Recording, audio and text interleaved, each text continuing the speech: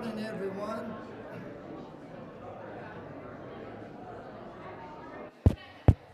Good morning, everyone. One more time. Is it working? I'd like to welcome everyone here this morning. If you're visiting with us, we're certainly glad to have you. And we do have a group visiting with us. They're from Northeast Church of Christ in Cincinnati, and they've been here for a few days with work projects, and I think there's 4 adults and 12 youth members. Don't want to say children, youth members. And we're certainly thankful for that and encouragement that gives us to see young Christians and the adults doing that kind of work. That's what we need more of, and we're thankful for that. And they'll be going back home this afternoon, and we just pray that they have a safe trip. Also, if you're visiting with us and you're back in the area, we have services at 6 o'clock, except this evening it will be 6:30 because of VBS. So remember that if you come at 6, you're 30 minutes early, so just relax, and everybody else will be here at 6:30. Also, VBS, we appreciate what's been done so far, all the hard work and the decorations out there and the projects. It's amazing, and we look forward to this week, and we know it's a hard week for a lot of people, but it's a great week to see the children and visitors coming in, VBS, and so we're thankful for this time of year, and we just pray for our VBS this week. Also, Adam Gerber has placed membership here last week. We met with the elders and his desire to be a member here, and we're certainly glad to have him. And if you would raise your hand, Adam, so people will know. Good. We look forward to working with him and what he can do with us and we can do with him in this congregation. So thankful. Check your journal for the sick and the shut-ins. There was many mentioned in our Bible class this morning, but we want to remember them and check your journal for those who are listed. I would like to read from James chapter 4, verses 5 through 10. James chapter 4, 5 through 10. It says, "Do you think that the Scripture saith in vain, the Spirit that dwelleth in us lusteth to envy? But he giveth more grace. Wherefore he saith, God resisteth the proud, but giveth grace unto the humble. Submit yourselves therefore to God. Resist the devil, and he will flee from you. Draw nigh to God, and he will draw nigh unto you. Cleanse your hands, ye sinners, and purify your hearts, ye double-minded. Be afflicted and mourn and weep. Let your laughter be turned to mourning and your joy to heaviness." And finally he says in verse 10, "Humble yourselves in the sight of the Lord, and he will lift you up." Bow with me as we go to God in prayer. Father, we thank you for this beautiful morning. Father, for the opportunity to be here this morning and to worship you.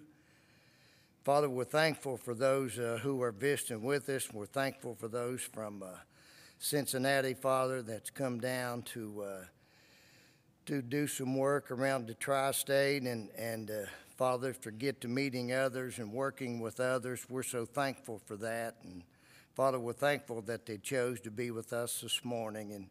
And we pray that you'll bless them and the good things that they have accomplished and give them a safe trip back home. And Father, we're thankful for our VBS coming up this week. And for those who are involved, we just pray that you'll bless them. And Father, just give them the knowledge and the strength, the encouragement to to do the job that they want to do. And we just pray for safety for all the kids and those who will be traveling, and just watch over and bless our VBS. We're thankful, Father, for this congregation and for the good things that get done. But Father, we know that all good thing comes from you, and especially your Son, Jesus, who came and died on the cross for our sins. Be with us this morning, Father, as we worship you in spirit and truth. And we pray that we can lay aside any earthly thought, and Father, we would just serve you the way that you would have us to do. We ask these things in Jesus' name. Amen. Would you stand as we sing first song, please? I do have one announcement before we begin, and he may have announced it before I came in, I don't know, but there's no children's Bible hour for the kindergarten through the third grade for the summer, but there will be children's Bible hour for 2 to 5-year-olds just like normal, and they'll meet in the front hall classroom, okay? No children's Bible hour for kindergarten through third grade for the summer. Okay. First hymn this morning, number 111, Come We That Love the Lord.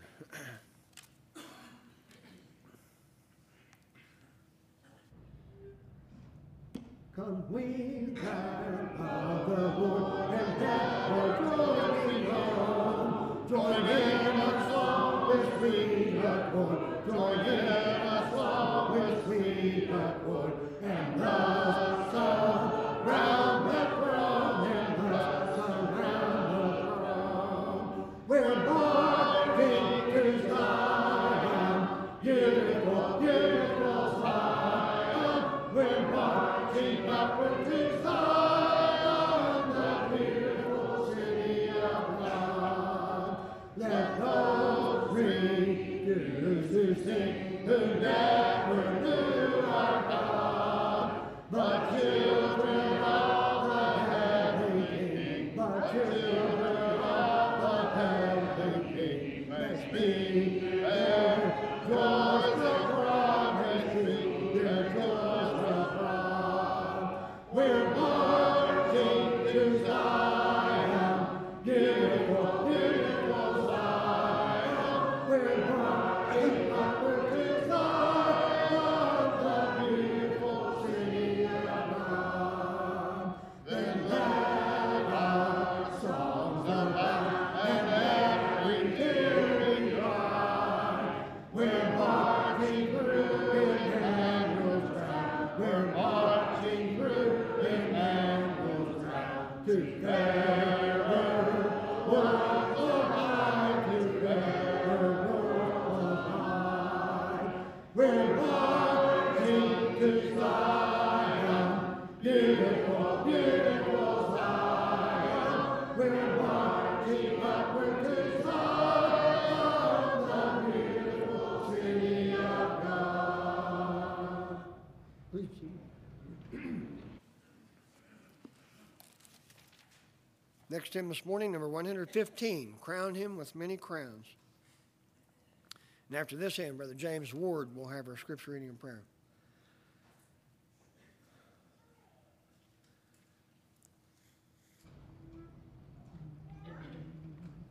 Crown him with many crowns, the Lamb on his throne.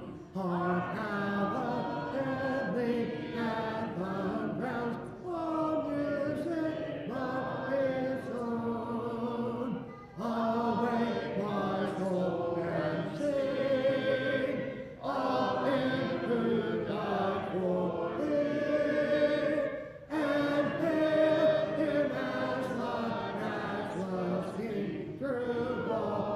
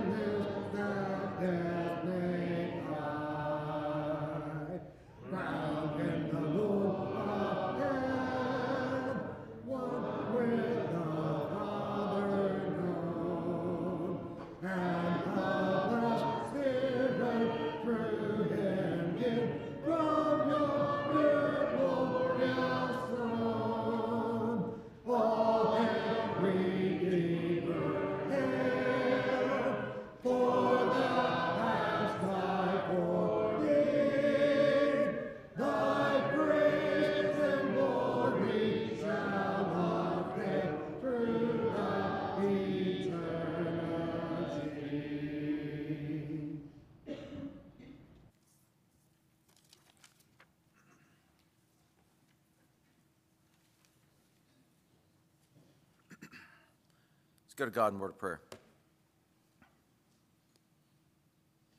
Father, we humbly come to you this day. Thank you so much for our many blessings, Father. Thanking you for this country in which we live, for the community that we reside in, Father, for this church, your church, Father, that we can be a part of. We're thankful for the membership here and the willingness to work together to spread your word throughout the tri-state area. Father, we're thankful for those that have come from afar to help serve your kingdom here as well. Pray that you'll be with our worship this morning, Father, as we sing songs of praise and hear a message from your word and commune with you, Father. Pray that the things we do are pleasing in your sight. Thank you for the love that you have for us, Father, but the greatest gift that you gave us was your Son and his sacrifice on our behalf that we can someday be with you in heaven. Watch over us, protect us, guide us, lead us. And it's through your Son's name that we pray. Amen. Scripture readings from the book of Matthew.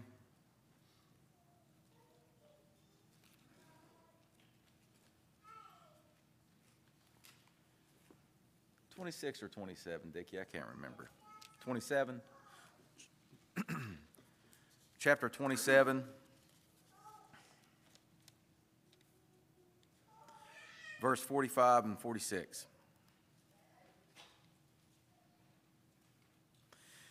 Now from the 6th hour there was darkness over all the land unto the 9th hour. And about the 9th hour Jesus cried with a loud voice, saying, Eli, Eli, lama sabachthani?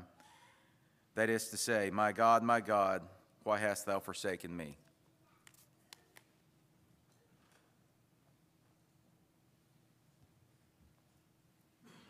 Next hymn this morning, number 53, At Calvary. Sing the first, second, and the last verse.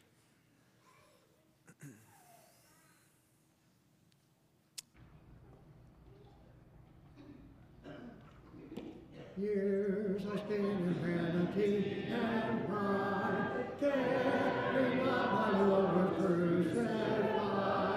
Knowing not it was for me, he died on Calvary. Mercy there was great and grace was free. Pardon there was multiplied to me. There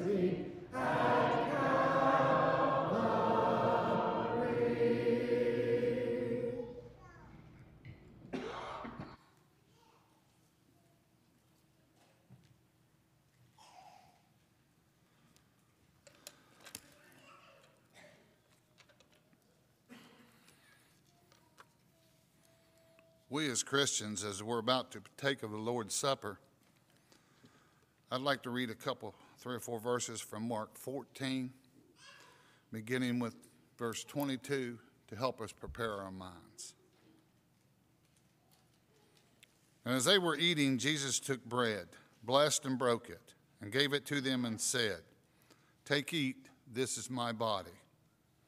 Then he took the cup, and when he had given thanks, he gave it to them, and they all drank from it. And he said to them, "This is my blood of the new covenant, which is shed for many. Assuredly I say to you, I will no longer drink of the fruit of the vine until that day when I drink it new in the kingdom of God." Would you bow with me, please? Father, we're thankful for your Son who came and died on the cross for each of us. We're thankful for this opportunity that we can partake of this bread which represents his body. Bless each of it as we do so in a way that's pleasing unto you.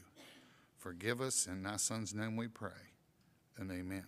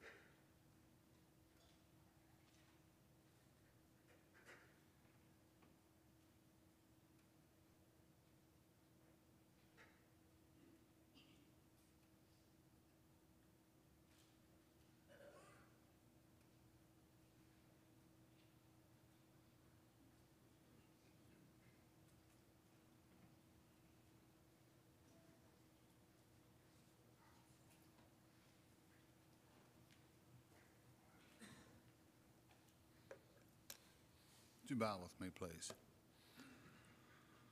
Father, as we're about to partake of the fruit of the vine that represents your Son's blood as he died on the cross for us and shed it, bless us. Pray that we look to you for guidance and help. We're thankful for your Son. Forgive us, in thy Son's name we pray, and amen.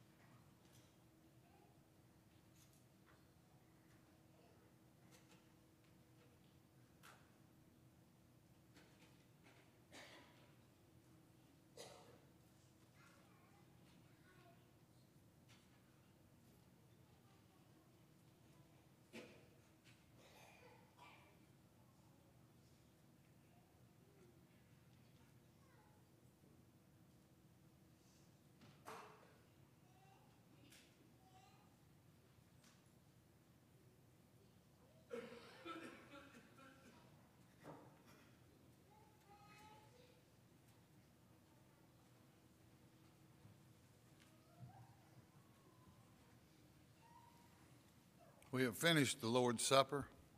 We now have an opportunity to give back as we've been prospered. If you'd bow with me, please. Father, again, we're thankful for your Son who came and died for each of us, for this beautiful day that you've given us, for this place to come and worship you.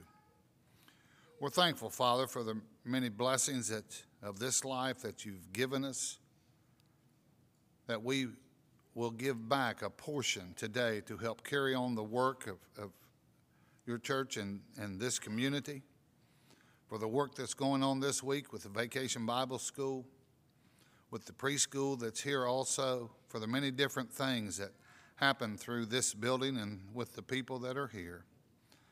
Bless each of us as we give.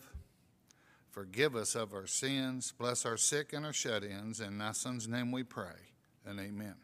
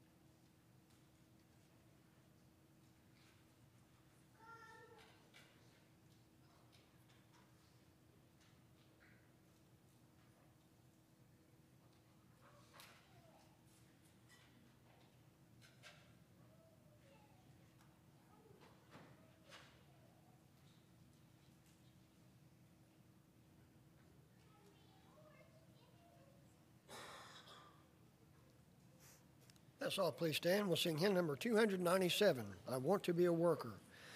It's at this time that the young children, those 2 to 5-year-olds, may go to the children's Bible hour. I want to be a worker, 297. I want to be a worker for the Lord.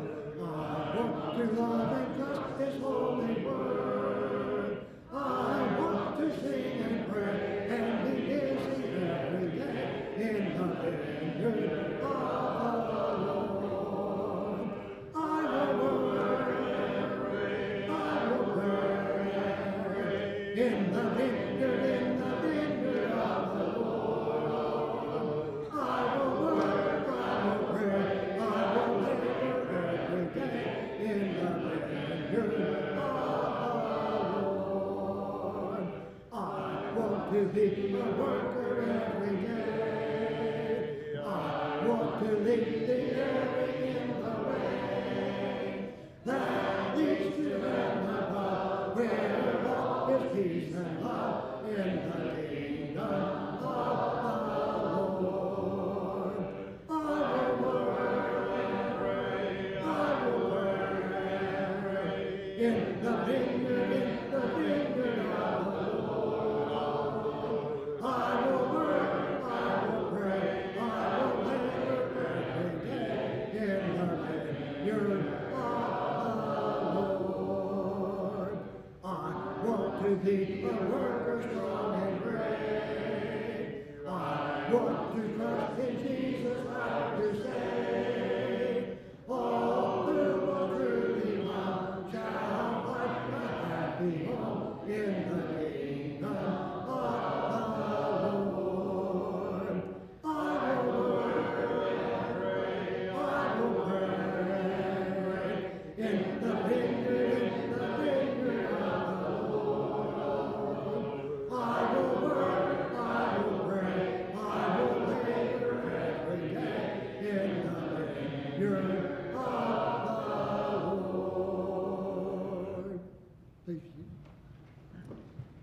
Invitation to hymn this morning, number 655. There's a fountain free. 655. Brother Chris. Good morning. The air was cut with the sound of swords being sharpened on whetstones and the sound of leather saddles being tightened. There was an air of excitement in the camp because the men knew they were about to go to battle. David stood there with his 600 men. He was on the run from King Saul, and so he had gone to the Philistines for amnesty, and they had granted it. And so now, with Achish, the king who has granted David's amnesty, who's allowed him to stay in his country, though he is the Philistine killer, David is allowed to stay here in Philistine territory. Achish walks over to David on this day and says, "You can't come with me." They're going to battle. All the Philistine lords have gathered together. They've gathered all their troops, and David has wanted to come into battle with the Philistines to help them win their war against their enemy. But now Achish has come to David and he says, you can't come. You and your 600 men, you can't come. The other Philistine lords, they don't trust you. They don't like you. They remember Goliath, and they don't trust you. And so you need to go back home. And David puts up a fight, so to speak, but eventually he does go back to Ziklag, is the name of the Philistine city that they had been living in at that point. It's 3 days' journey from where the Philistine army is now back to Ziklag. By the time David gets there, he finds a smoldering mess. Another invading army has come past Ziklag. Notice that the army is gone, and they had burned it to the ground and taken all the people and all of their possessions captive. David gets there, and his own army, his most loyal men, his 600 valiant men that we read about in Scripture, many of these, at least 300 of these guys, are the mighty men you find in Scripture, including Uriah, the husband of Bathsheba. They turn on him. And David's actually afraid for his life because they're talking about stoning him. He led them away from Ziklag, away from their families, away from all their possessions, to fight in a battle that they didn't care about, but that he did seem to care about. And they didn't even get to fight in the battle now. You're beginning to see their disappointment. They didn't even get to fight in the battle, and now they get back to their house after 3 days marching. They get back to their houses, and their houses are gone, and their families are gone, and all their possessions, all this stuff is gone, and the disappointment just seems to mount. That's the way disappointment does, isn't it? It's usually not that big of a deal, right? If you were to find me a couple weeks from now, a couple days from now, a couple hours from now, and say, "Man, you look kind of sad," I'm like, I'm just disappointed. You know, have you ever said that? You're not really angry. You're not sad. You're just disappointed. It's almost like a second-rate emotion, right? You're just disappointed. It's not that big a deal. I'll get over it, but I'm just disappointed, right? But disappointment has a way of mounting into something that is significant. David's guys go from disappointment to disappointment to disappointment to anger to betrayal and on down the line. Eventually, the way the story ends, you should go back and read it, but the way the story ends is they return to Ziklag. They go after the army and they overcome them, take their possessions and their people back, and they return to Ziklag, and you know the rest of the story, of course. So that's the way disappointment works, though, isn't it? It may be nothing. The thing that you're experiencing is probably petty. It's probably small, right? It could be bigger. Disappointments come in all shapes and sizes, no doubt. But most likely, the thing that you're experiencing as far as disappointment goes is probably small. But then something else happens. And then something else happens. And the disappointment just seems to mount, doesn't it? Have you ever felt that? I have. And that's how disappointment works for me. And so when we are disappointed like that, we struggle. We have to find a way to overcome it. Psalms are helpful in this instance. Psalms are helpful as we work through our emotions. All of Scripture, we know, right, is God-breathed. He inspired, verbally inspired each and every word in Scripture. Every word is special, and every book is special, right? But Psalms stand out even amongst a special book that is inspired by God. Psalms stand out because they are inspired prayers. They are God telling you how He would like for you to talk to Him. So, if God taught you how to talk to Him, what kind of words do you think He'd use? What kind of phrases, what kind of manner would you expect Him to teach you to talk to Him with? We do this with our kids, right?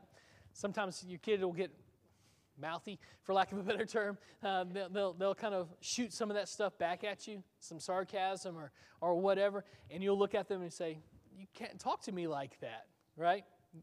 Parents, yeah, you've done that? I've done, it's just me? Okay, cool. So we do that. We teach our kids how to talk to us. You teach your friends how to talk to you, right? By our reactions and by our conversations we have with them. We teach people how to talk to us. God has taught us in Psalms how to talk to Him. And so what words and what manner would you expect Him to teach you to talk to Him with? Well, with my kids, it's a manner of respect, right? You can say whatever you want, but if you say it in a manner that's respectful, I'll hear it better and I will react better. I would expect the same from God. I expect Him to say, when you speak to me with reverence, because I am holy, high, and lifted up, and you are not.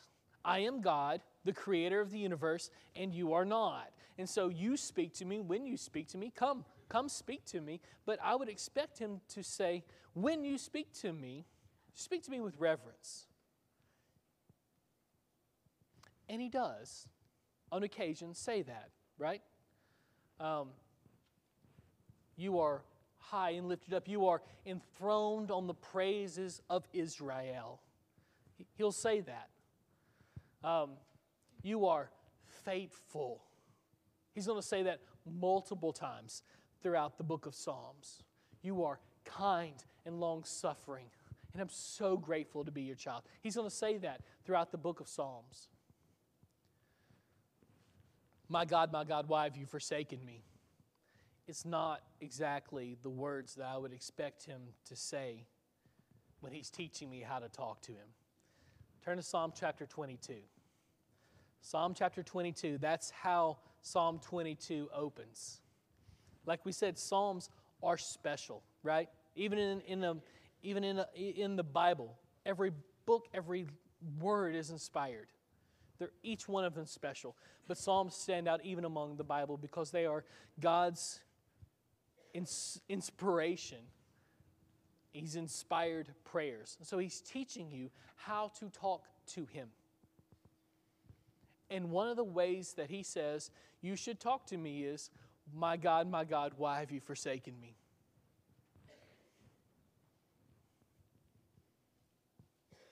Those aren't the first time you've heard those words, is it? Those words probably ring not from Psalm 22, maybe in your mind, but from the cross, right? Like James read for us this morning, Jesus co-opts these words from Psalm 22. It's the most quoted psalm in the New Testament, as a matter of fact. Psalm 22 is. And often you find it on the lips of Jesus, as you do here on the cross. My God, why have you forsaken me? You can feel not the anger, maybe not even the resentment, but the disappointment. I feel forgotten. I'm crying out and you don't answer me. And I expected you to answer me. And all I hear is silence. And I'm disappointed. Jesus is disappointed in God on the cross. It feels like God's forgotten him. Now, has He? Has God forgotten Jesus? Has He betrayed Jesus? Of course not, right? It's not at all what's going on, but that's how it feels to Jesus. Now, you're going to find in Psalm 22 that God has not forgotten, that He's not answering the psalmist's prayer. He's there. He's completely aware of what David's going through in Psalm 22. He hasn't forgotten him. He hasn't betrayed him at all. But that's how it feels to David. Psalms are precious to us because they echo our emotions. These Psalms, all of them, were intended to be rehearsed. They were intended to be recited. They were intended to be memorized and focused on. And so during times of celebration, during times of mourning, during certain feasts, during certain days, during certain times of every day, these psalms were recited. They were rehashed all the time. This is what He wants you to memorize, because it's important to be able to bring these things to Him. Psalms is invaluable because it teaches us that. He's okay with your disappointment. In fact, when you're disappointed, what does He want you to do? He wants you to bring it to Him. That's what the psalmist does. That's what Jesus does on the cross, right? Co-opting this psalm, quoting this psalm, because it exactly reflects His emotions on the cross. It's how He feels. It's not reality, but it is how He feels. And so He quotes Psalm 22 from the cross, and I am almost positive if you've gone through significant trouble yourself, if you've gone through a season of disappointment yourself, where those disappointments just seem to add up, I bet you felt like this. You may not have uttered these words, but I bet you felt forgotten. I bet you felt betrayed by God. I bet you felt unheard. I bet you felt disappointed. And I'm curious what we do with that disappointment when we feel it. Because we're all going to feel it. It's part of life. You can't get out of life without being disappointed. A lot of the things that we've talked about through this series, as we've thought about unstoppable families and how we persevere through, all the things that we persevere through are things that everybody deals with. And so you push through them in a way that honors God, in a way that sticks with Him, in a way that leans into Him. And so how do you do that with disappointment? I think Psalm 22 helps us. Listen to what he says. My God, why have you forsaken me? Why are you so far from saving me from the words of my groanings? You ever been in that spot where you're praying and all it comes out are groans and tears? That's where the psalmist is. It's almost like he can't even utter the words. He's hurting so bad, it just comes out as groanings. Oh my God, I cry by day, but you do not answer, and by night, but I find no rest. He can't sleep. When he's awake during the day, he's pouring out his heart to God. And when he should be sleeping, he can't sleep because this pain and this disappointment, this grief has overwhelmed him. And so he is praying then too. One of the things that we need to do when we encounter disappointment like this is to lean into our relationship with Him. Often, when you're disappointed with anybody, human or God, what happens? If you're disappointed with your spouse, if you're disappointed with your friend, what will you do? You will, if that disappointment lasts long enough and it mounts long enough, what will you do? You will pull back, won't you? I'm not going to trust that friend anymore. I leaned on them and they failed me. They betrayed me. They forgot me. You'll pull back, won't you? It's a normal human reaction. When we encounter disappointment, we can't pull back from God. We have to lean in because He's the only one who can help. There's nowhere else to go. He's the only one who has the answers. And so we lean into our relationship with Him. We focus on our prayer life.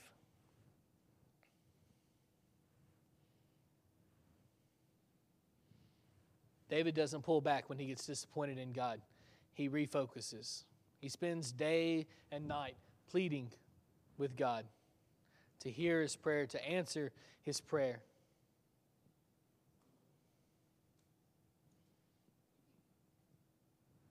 And he writes this prayer as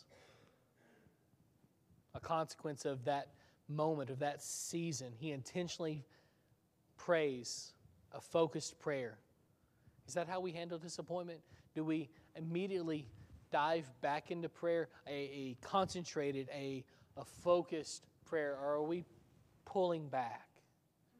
If we want to handle disappointment in a way that honors God, if we want to persevere through our disappointment, prayer has to be at the center of our lives during those seasons, especially during those seasons. A lot of times we think the goal of prayer is to, maybe you don't think this, but I think at the foundation of what we think, we may not be willing to admit it, but this is how we think about prayer. The goal of prayer is to really get what I want, right? And if God doesn't give you what you want, what do you feel? Disappointment, right? The goal of prayer is not to get what you want. Because God's not a magic genie that you rub the lamp and He grants you 3 wishes. That's not how prayer functions. The goal of prayer is not to get what you want. The goal of prayer is to get on the same page as God, to be able to agree with Him.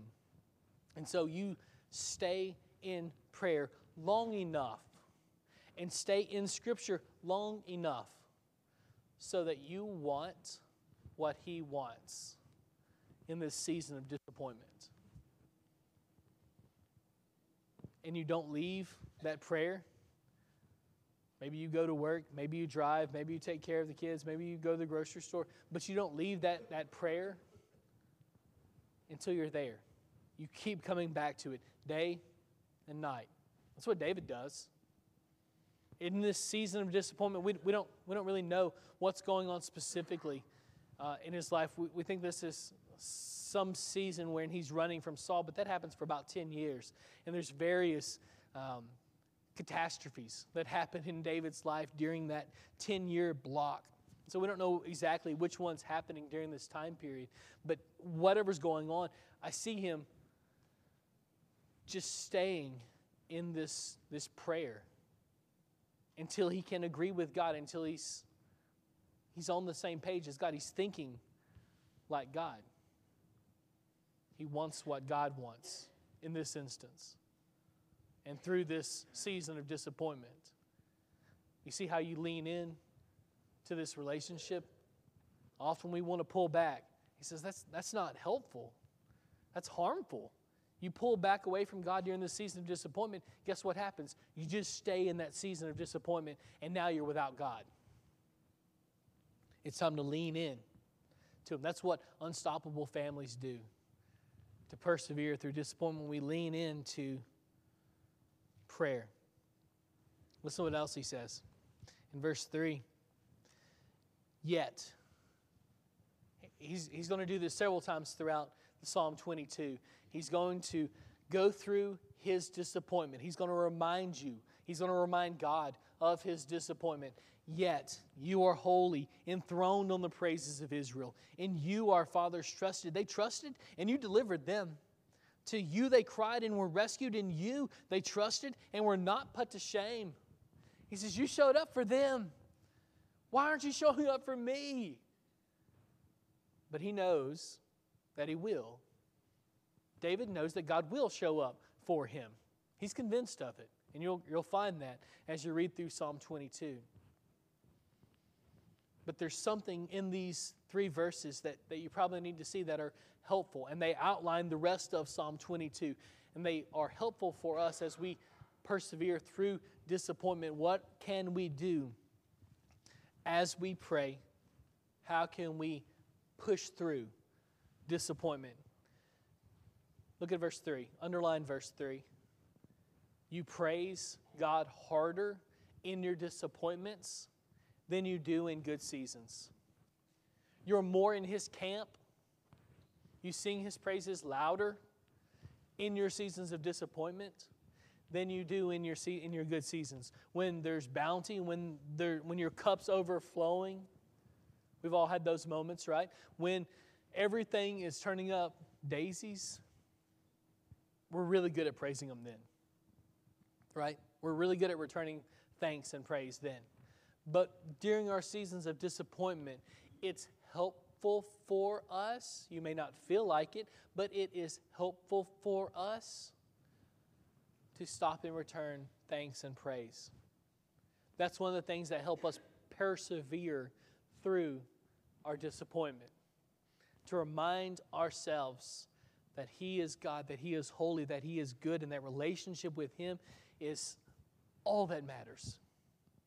Everything else, if I lost it, as long as I had relationship with Him, I'd be just fine. And when I get to a point in life where everything else has been cut away and my relationship with Him is the only thing I have left to lean on, what do you find biblical characters doing? Praising. That's what the Jewish people do during the exile. In fact, the section of Psalms that was written during the exile, I think there's 16 Psalms written during the exile. Guess how many of them are praise Psalms? 13. 13 of them are praise Psalms. During our disappointment, during our grief, one of the things that helps us push through it is praise. That's not all, though. Look at what it says in verse 4. In you our fathers trusted. They trusted and you delivered them. Go back through and remember all the ways that God has been faithful to you. Go back through and look at Scripture and find all the ways that He's been faithful to people in the past. He's a faithful God. He delivers. He does good. We need to focus on that during our seasons of disappointment. Because often what I think during my disappointment is, my God, why have you forsaken me? Right? That's what you think too, I would imagine. It's what goes through my head during my seasons of disappointment. Why are you so far from hearing me? I'm crying out, I'm pleading with you, but you don't seem to be answering. Why aren't you answering? Well, He's answered in the past. He's been faithful in the past. He's going to be faithful in the future because this is a God who keeps promises. It's in His nature.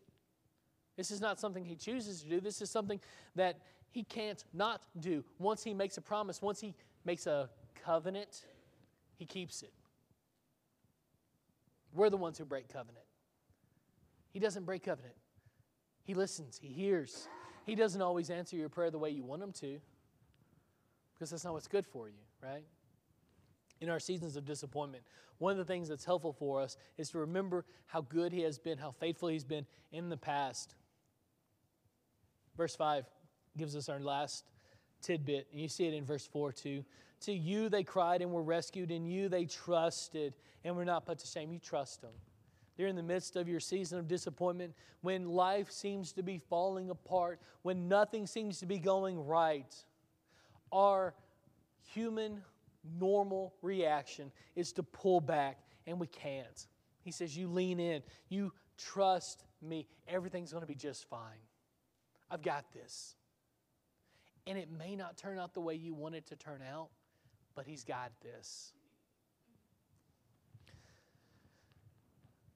It's a lot like trusting someone else. It's a lot like trusting your spouse or a friend, and they'll say something like, just trust me, I've got this. I'll handle this. It's going to be just fine. In the back of your head, you think, yeah, but you haven't always what? You haven't always been faithful. Sometimes you messed up. Sometimes you make the wrong decision. Sometimes you don't always act in my good. What's interesting about all of those excuses when we point them at a human is those don't apply to God. He's never not been faithful. He's never messed up. He's never not acted in my best interest.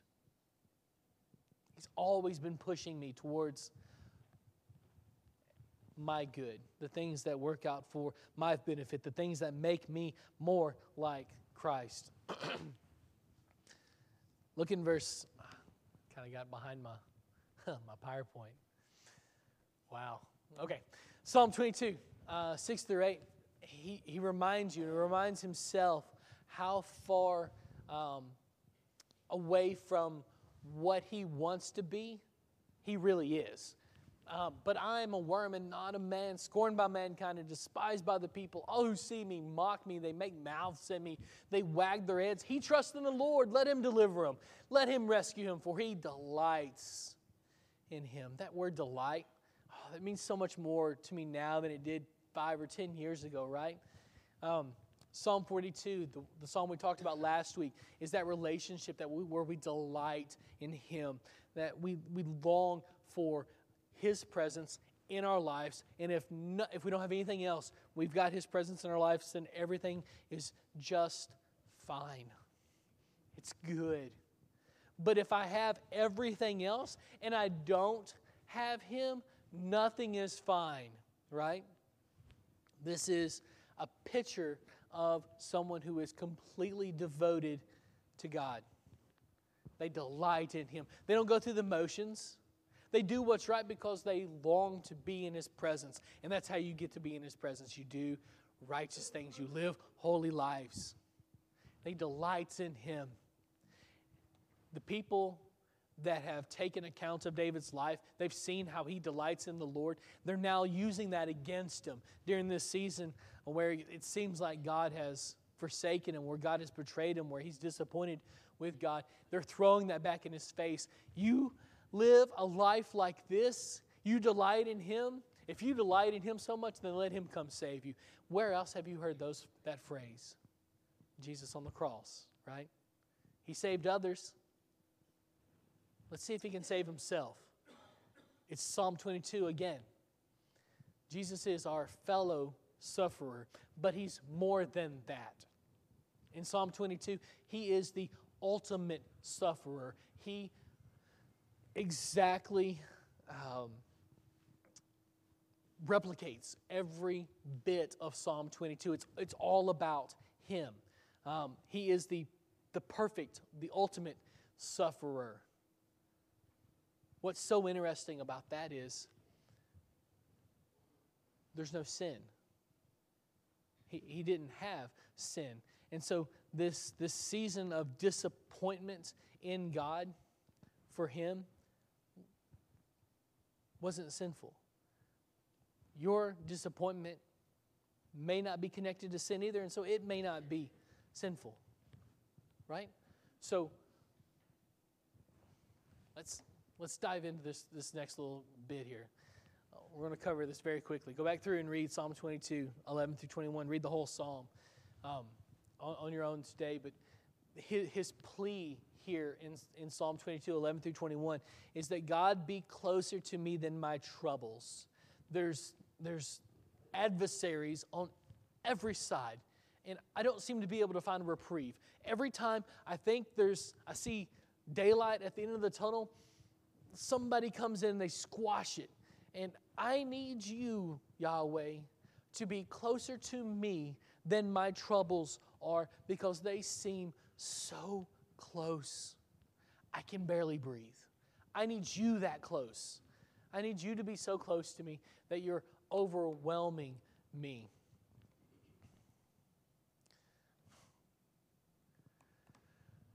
The last bit, Psalm 22, 19 through 31, is all about this outline that we talked about earlier, where you focus on praise, you remind yourself of God's faithfulness, and you reinvest in trust in him, because he's the only one who's capable of saving you through this season of disappointment. Like we said a couple times throughout this lesson, Jesus is the ultimate sufferer here. He embodies every word in Psalm 22.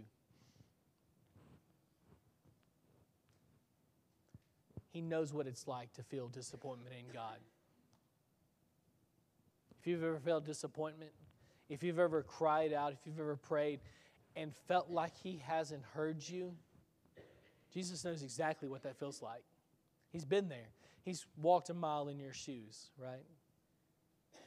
It's not reality. And even our psalmist knows that. He knows that how he feels isn't reality, but it is how he feels. And God is fine, content, wants you to bring your disappointment to Him. If He didn't, He wouldn't have written it in Psalms. Again, it's something that they would have rehearsed. It's something that they would have memorized. They come in contact with this on a daily basis. He's fine with you bringing your disappointment to Him. He wants you to bring your disappointment to Him. As long as you lean into Him. You remember to focus on praise. You remember His faithfulness, and you don't turn away from Him. Because where else would you go?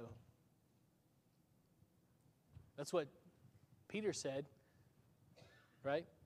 When many of Jesus' followers had left, Jesus looked at Peter and said, do you guys want to go away as well? Are the 12 going to leave me now too? And you remember what Peter said? Where would we go? You have the words of life. Disappointment's hard. Like all the other things that we've talked about throughout this series, they're hard, right? Nobody wants to be in this season, but you learn some things in these seasons that you can't learn any other ways. There's opportunities here when you're in this season for good, to grow closer to Him, to learn some things that you can't learn any other way. Maybe today you're struggling and you need the prayers of this congregation to lean into Him, to trust Him, to remember His faithfulness, to praise Him when it's hard. We understand that. Jesus understands that. God understands that. And He's given us an entire book to help us reflect our emotions, that particular emotion specifically, back to Him so that we lean in to Him. This morning, if you haven't been baptized into Christ, your sins are still on your record. You're still accountable for those things, but you don't have to be. That's the good news in Christ. When He said this from the cross, my God, why have you forsaken me? He's, and in His death, taking all those sins away. Through the power of baptism, they have the ability to be washed away. If you need to make that decision this morning, we would love to study with you about how God can save you, how your sins can be washed away. Maybe you need to make that decision this morning. If you have any need this morning, won't you come as we stand and sing? There's a fountain free just for you and me, that a will take to His spring. 'Tis the fountain of love from the source above, and He bids us all freely drink. Will you come? Will you come to the fountain free? Will you come? Will you come? 'Tis for you and me, thirsty soul, hear the welcome call. 'Tis the fountain open for all. There's a living stream with a crystal gleam from the throne of life now it flows. While the waters roll, let the weary soul hear the call that forth freely goes. Will you come? Will you come to the fountain free? Will you come? Will you come? Just for you and me, thirsty soul, hear the welcome call. 'Tis the fountain open for all. There's a living well, and His waters swell, and eternal life they can give. And we joyful sing, ever spring will spring, as we haste to drink and to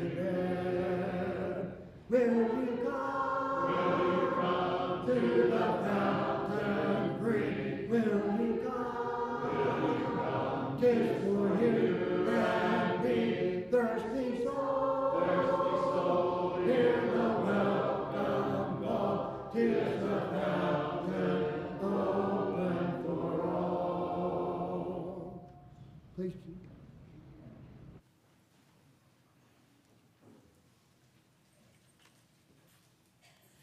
Good morning, church family.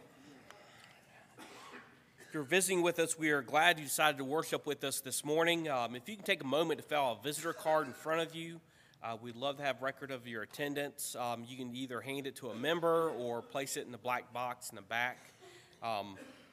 We're glad you decided to worship with us this morning. In church news, what's going on here at Rome, for all men, the June schedule is out on the foyer table. Men, please grab one of these schedules. See if your name's on there, so that way that helps Dickie out when he's trying to gather everybody for the serve that morning. So please grab that. And I know it's a busy time during this time of the year, during the summer, and we have a lot of people going out of town. So if you're not able to make it, and you can inform him that you're not going to be able to either serve in that capacity. But if you can grab that schedule, it'll be greatly appreciated. Life group news. Life group 1, it's Rick and Drew and Chad's life group, will meet up front next Sunday morning after services. So that's life, huh?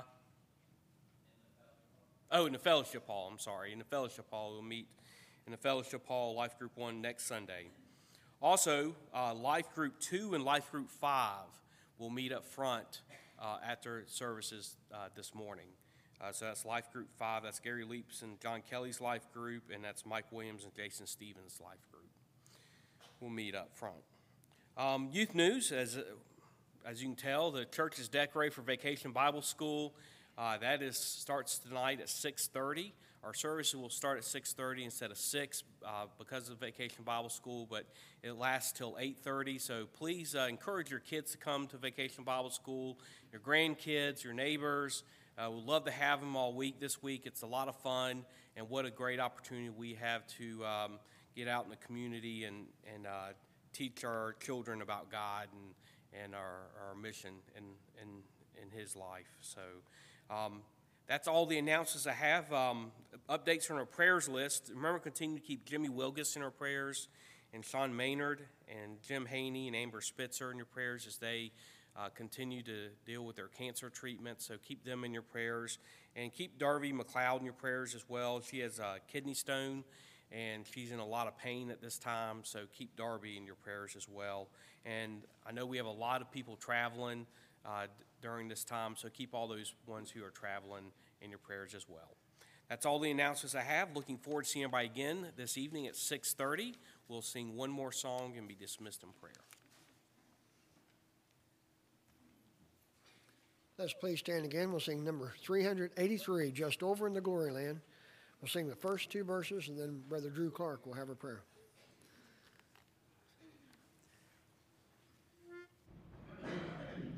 I've a home prepared where the saints abide, just over in the glory land. And I long to be by my Savior's side, just over in the glory land. Just over in the glory land, I'll join the happy angel band, just over in the just over in the glory land, there the mighty host I'll stand, just over in the glory land. I have won my way to the stand, just over in the glory land. There to sing God's praise and His glory share, just over in the glory land. Just over in the glory land, I'll join the happy angel band, just over in the glory land. Just over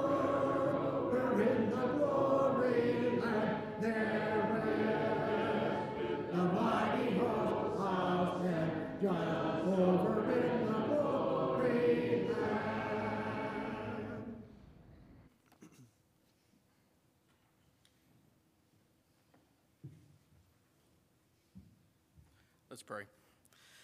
Father, we thank you for the day you've given us. We thank you for the opportunity we've had to come here, sing praises to you, and listen to a portion of your word. Father, we pray that the lessons that were taught here today, that we can effectively apply them to our lives in the week going forward. We pray that you'll watch over all of us and help us to make decisions that are pleasing unto you. Father, we ask a special prayer for those who are sick, those who may not have been able to attend here with us this morning, and especially a prayer for those who may have chosen not to come and worship you and explore your word today. Father, we pray that you'll watch over us. We pray that you'll keep us safe as we depart from here, and we ask that you'll do so until we return at the next appointed time. In Jesus' name we pray. Amen.